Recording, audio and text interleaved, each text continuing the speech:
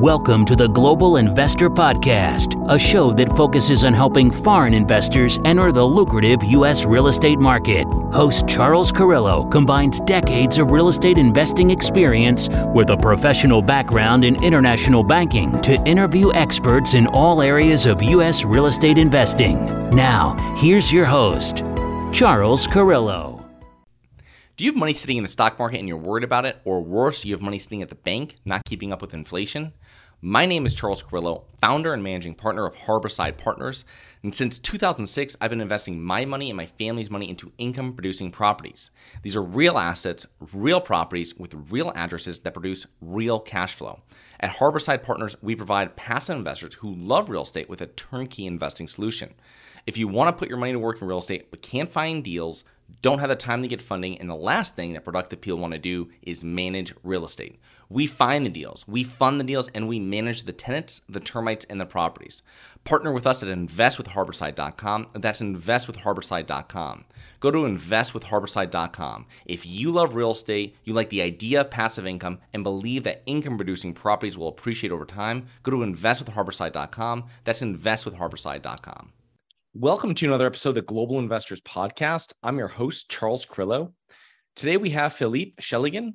He is an active investor in 2,400 units, a $180 million portfolio, and has raised $29 million from investors. Prior to being a full-time real estate investor, he worked a corporate job in the business jets aircraft industry for over 20 years. He holds a master's degree in mechanical engineering. So thank you so much for being on the show, Philippe. You're welcome, Charles. Thank you for having me. Yeah, it's awesome to connect. I know Philippe through one of my mastermind groups, and it'd be great if you could give us a little background, both personally and professionally, on yourself prior to getting involved in real estate investing. Yeah, sure. You kind of gave the highlights of my bio there, but like to give a little bit color to that, I came to the US in my late 20s. I was born and raised in France. And, I was fortunate enough to be sent by my W-2 company I was working for at the time to the United States for initially a short period of time that, ended up being, the last 20 years of my life. And that's how I came to the US. I currently live in Atlanta, Georgia, with my wife and our two daughters, and I've been doing real estate full time for about 2 years now. Okay. And started about 5 years ago. So when you initially made the decision to get into real estate, what were you looking for? I mean, why did you choose real estate as the investment vehicle when there's so many others out there? Yeah, I did pick real estate because actually, unlike some more recent period of time, like the stock market, if you look from the 2000s to late or let's say mid 2010s, it was kind of up and down, as with different the dot-com crisis, the real estate bubble market in 2008 and 9. So it was like a roller coaster for a while, and that's what I spent a lot of time investing in this market without a lot of success. And I was more trying like shorter term trade, so basically more or less time in the market, which is a terrible idea in retrospect. But so I decided, let me try something else, and I wasn't really familiar with real estate at that point. Nor my family barely. I think maybe they had like one rental property or something, but it wasn't like working very well. But I wanted to try something for myself, and I took two bigger pockets to initiate my education back then.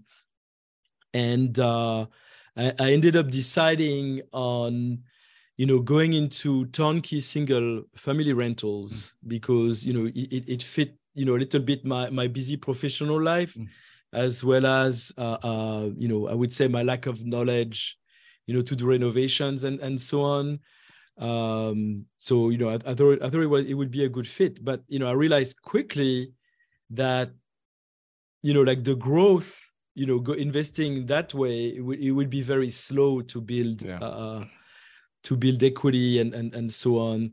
Especially I was taking, I purchased a couple of turnkey properties in a more stable market, so there was not a lot of appreciation necessarily. So that's why at that point I started to look at multifamily.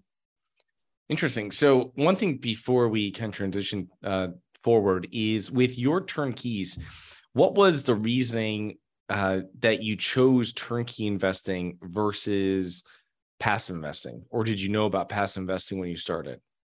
Like passive investing in syndications? I didn't know. That's the thing. Okay. I didn't know back then. Okay. I didn't know. And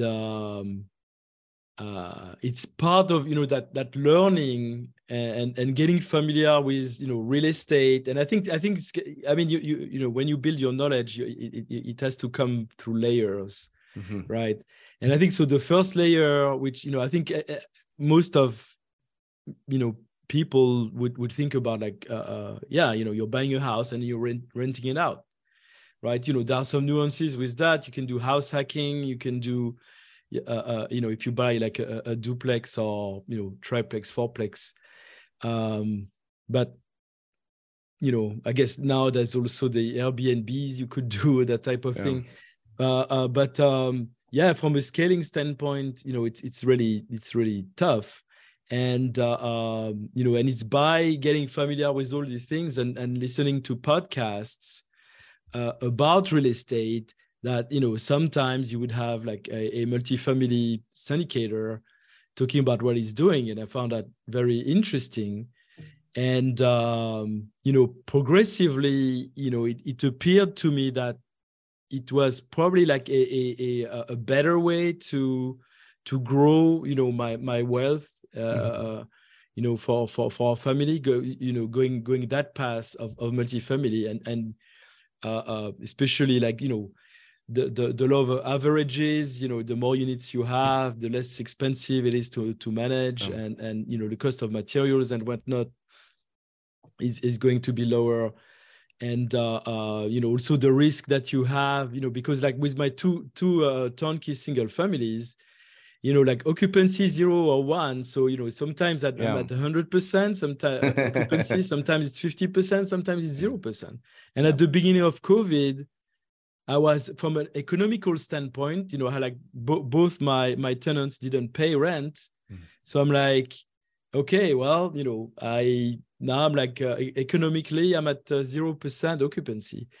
Wow. So which, and again, like I cannot say on our multifamily it didn't happen, but it happened in a less, much lower rate compared to the overall capacity of the apartment complexes that we had at the time.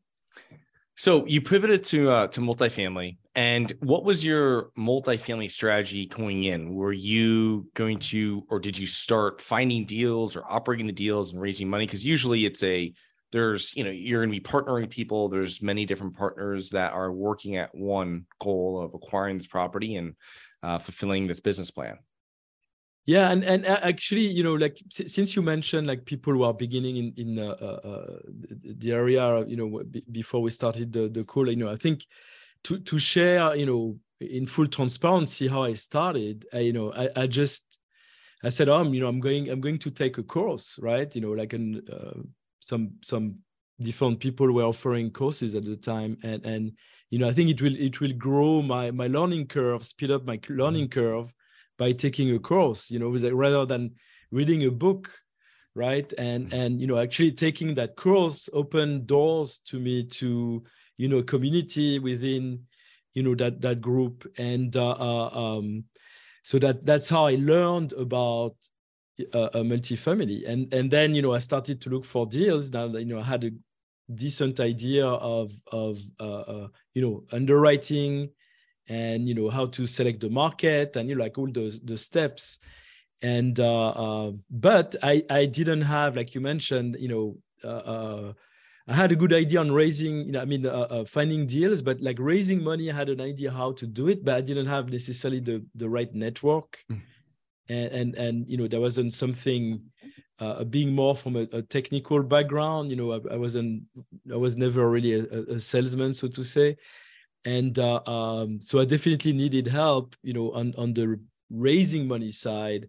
And certainly, even though I had let's say on paper, knowledge about how to do it, I had never done it myself at that point.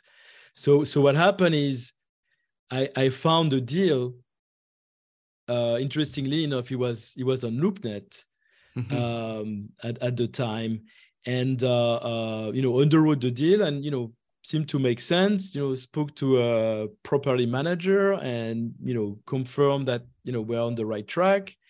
And then I went to look for some partners to kind of, let's say, supervise me, like doing all these steps, like because I had not done them before, and also help raising money, and if not all the money. And that's what I was able to do, again, like by joining that course, that network. I had access to people who could help on these in these areas. Yeah, it's much more different than doing a turnkey where you're kind of by yourself. And yeah, you have a manager because that's who you're usually buying it from. But with the multifamily, the network is required to kind of do deals and to, all the different parts of the deal, and to successfully close and really make money with it. Right. And actually, I'm also doing mentoring now. On multifamily acquisitions, etc. And that's what I say to my students all the time. It's unless you have very deep pockets, right, or a very large network, that is established and like kind of ready to invest. You will have to partner with people to take down a deal. But and moreover, depending on the actual level of experience of let's say the operator or the sponsor of the deal, if they're beginning, they may not have the experience that is required by the lender. So the lender, they're going to ask that somebody is coming and co-sign on the loan who has experience, operating apartments, and to make them sleep better, I guess. But yeah, like it's a team effort. It's definitely a team effort. So let's talk about this. I mean, how have you successfully identified, vetted, and worked with co-sponsor partners? You mentioned one about being in the network group, but obviously, they don't vet you going into a lot of a networking mentor groups for your background so much, Right. It's mostly, so. Yeah, absolutely. So I think it's a good question, absolutely, and I think there are two, but there are two angles to this. So either maybe you want to partner with somebody who is like much more experienced, and in that case, you probably should look at their track record, number one. And to see how, like how many deals do they have, how many doors, how many apartment properties, and how many deals that they have sold, like a full turn, and did they reach the goals that they set, going in, and if not, what happened, and it's important to understand and see, what level of experience they have on this. And I would say, it's like if you're going to partner with somebody who claims, oh yeah, I can raise such and such, like $500,000 or $1 million. Well, how many times have they done it? Yeah. Right. So, it's kind of a simple question. And I would say, I use a lot of leverage my network to ask about, such and such. Yeah. And or if you don't know anybody who know them, then you ask for a reference, that so you can speak to somebody else who worked with them, and make yourself an idea of who they are and how they work, and are they communicating well, etc. So that's that's on the side of more experience.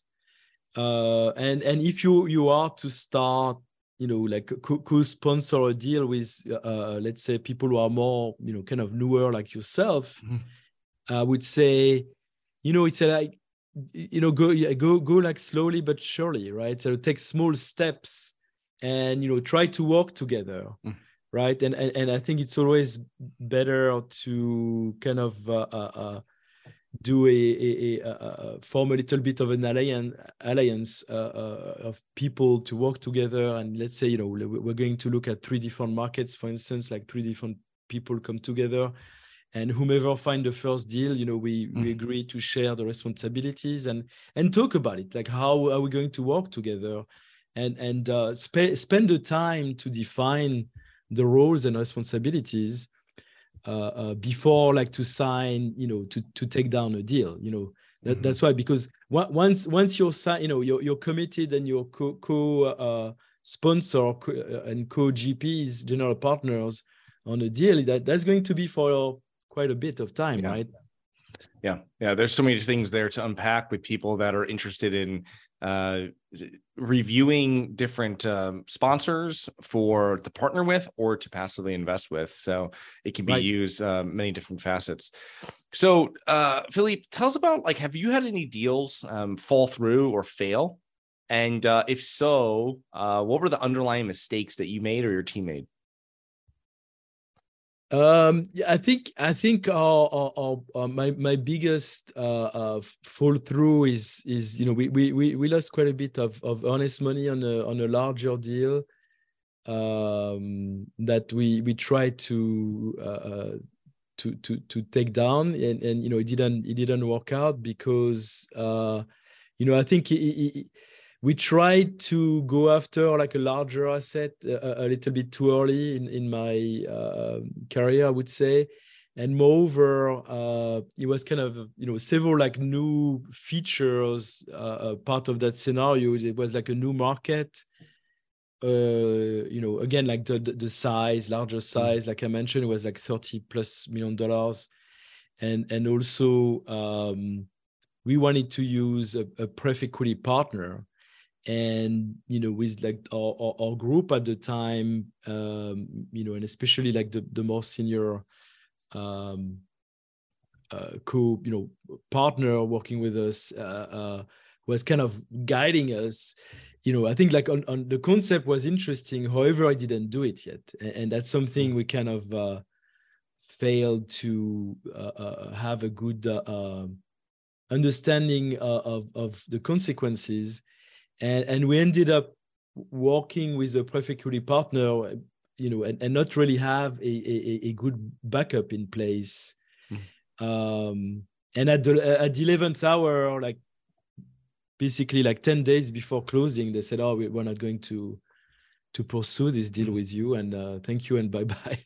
And we're, like, shocked, and like I said, we lost quite a bit of earnest money, and that was certainly a learning experience. That's why I'm I always recommend my students to start with something that they know they have somebody that they can ask questions, and who has done that scenario, that business plan successfully. Right.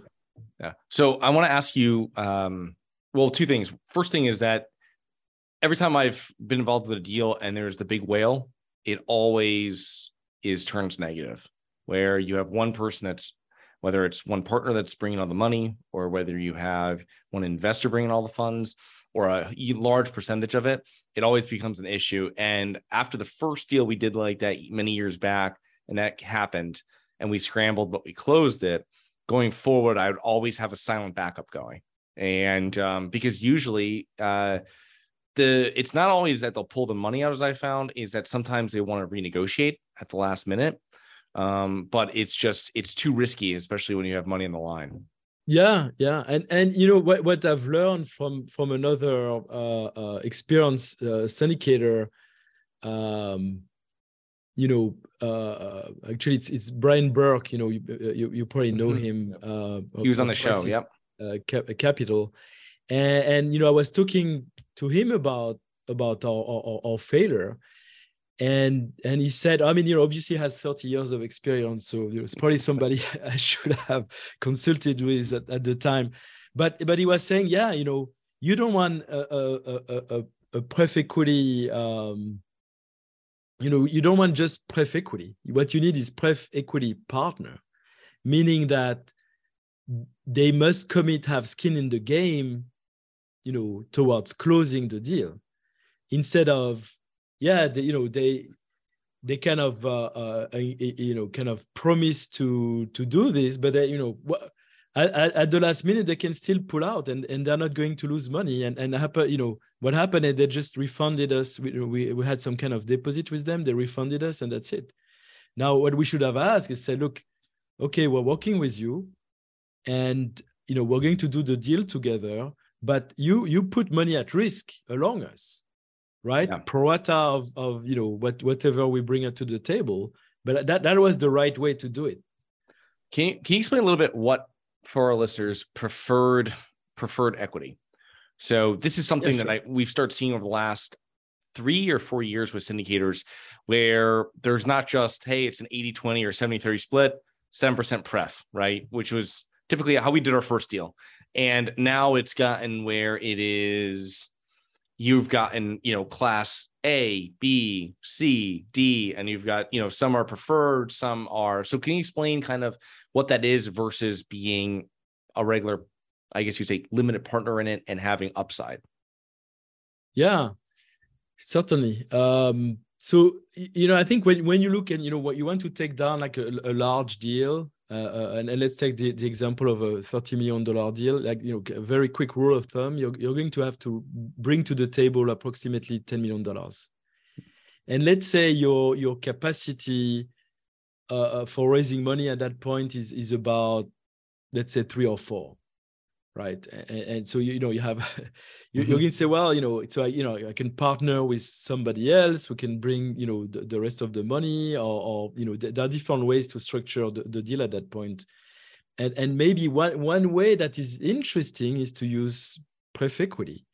The pref equity, you know, it's kind of, if you think about it, it's kind of like a second mortgage, but it is not a second mortgage. So when you look at your capital stack, you have like the senior lender, we will have like, let's say, 60 to maybe 70% of the loan to value or loan to cost, right? Depending, you know, if you finance your repairs or not, or if it's a bridge loan. And then, you know, usually in the typical syndication, like you mentioned earlier, Charles, the rest would be the equity from the investors. Right. But, you know, that equity from the investors, you can subdivide it into tranches, if you will, one being the pref equity, and then being the equity from your investors. And pref equity, they're going to say, number one is they want to be second right after the senior lender. So the first that will be paid from the cash flow will be the senior lender. But then immediately after that, the pref equity partner, they will want to be paid, and that, you know, that's going to be like part of the contract, etc. And like you said, maybe it could be like called like a class A, or, you know, whatever. Yeah. But they are paid first, and after only you're in third position. There's going to be the equity of your investors, etc. And on that you can do a split. And pref if you want to, but so the pref equity partner, so second position is one thing. The other thing is they're not going to have like super high expectations necessarily, so they could charge like a flat, you know, 7, 8, 9% for a period of time, and then there's an option to buy them out. Usually, you know, if you do like a cash out refi, So if you look at it, so the pros are your investors, you're going to have, it's almost like you have more leverage to some extent, which obviously it's a double-edged sword, but just to to explain simply, you're going to boost the returns of the equity.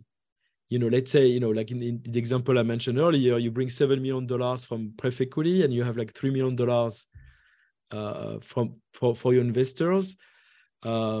You're going to boost the returns. The returns will be higher. That's the pros. The cons are you're in third position.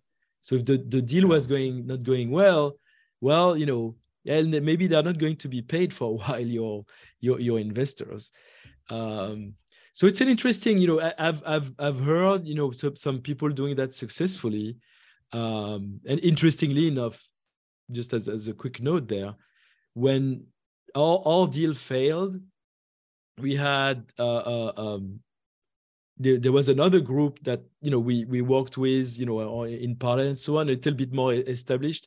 They exactly had the same thing happen to them with an equity partner, and it failed at the last minute, and they lost like major EMD. So I guess we are at the time kind of early stage, kind of pioneers at the time. But like you said, now it's more common. But again, it's something you have to be careful about and structure it well and make sure that they're committed to the success of the deal. Yeah, it's funny. I had partners and they had a deal, and 60% of the raise was done by, they brought in a family office. Let's say the equity need to close, and it was brought in by a family office, and it was the first time they had done a deal with family office, and it was fine. There was no issues. Deal's still going on now. But the thing though is that to get withdrawals and distributions out to the limited partners in the deal, and initially there's a lot of hoops to jump through. And then also there's like 3 people to sign off on K1s. And it was a lot more in depth because you had the family office with their people signing off. So you'd have the operators, and then you'd have the family office signing off. And there's like, then that was like 3 parts. So there's a lot of different people going on, but you're able to do bigger deals. And then also, like you said, larger returns for the investors that have some of the upside in that. Yeah. And so, that's interesting, but what you mentioned here, and I think it will be kind of a nuance to what I had experienced, because so understand from what you said is like the family office was involved in at least some kind of approval. Yeah. Whereas that with the pref equity partner we worked with, they were like hands off. They're like, we give you the money, so we signed the papers. Obviously, I'm sure there was like some kind of step in, if the deal was not going to go well, and they could take over. But otherwise, they were like, we give you the money, we let you work. If we're cashing our 7% or whatever the number was, and we leave you alone, and we just have a contract, and that's it. So that's why I kind of made the comparison to kind of a second mortgage, even though it is not. They're not on the lien per se. But that's interesting. Yeah, there are so many ways to structure deals. It's very there are a lot of options there, and sometimes you can make a deal work by like just the way it's structured. Mm-hmm. Yeah, very, very interesting. So, Philippe, as we're closing up here, how, let's say, over the years, both of your professional career and now your full-time real estate career, how have your thoughts towards money changed over the years?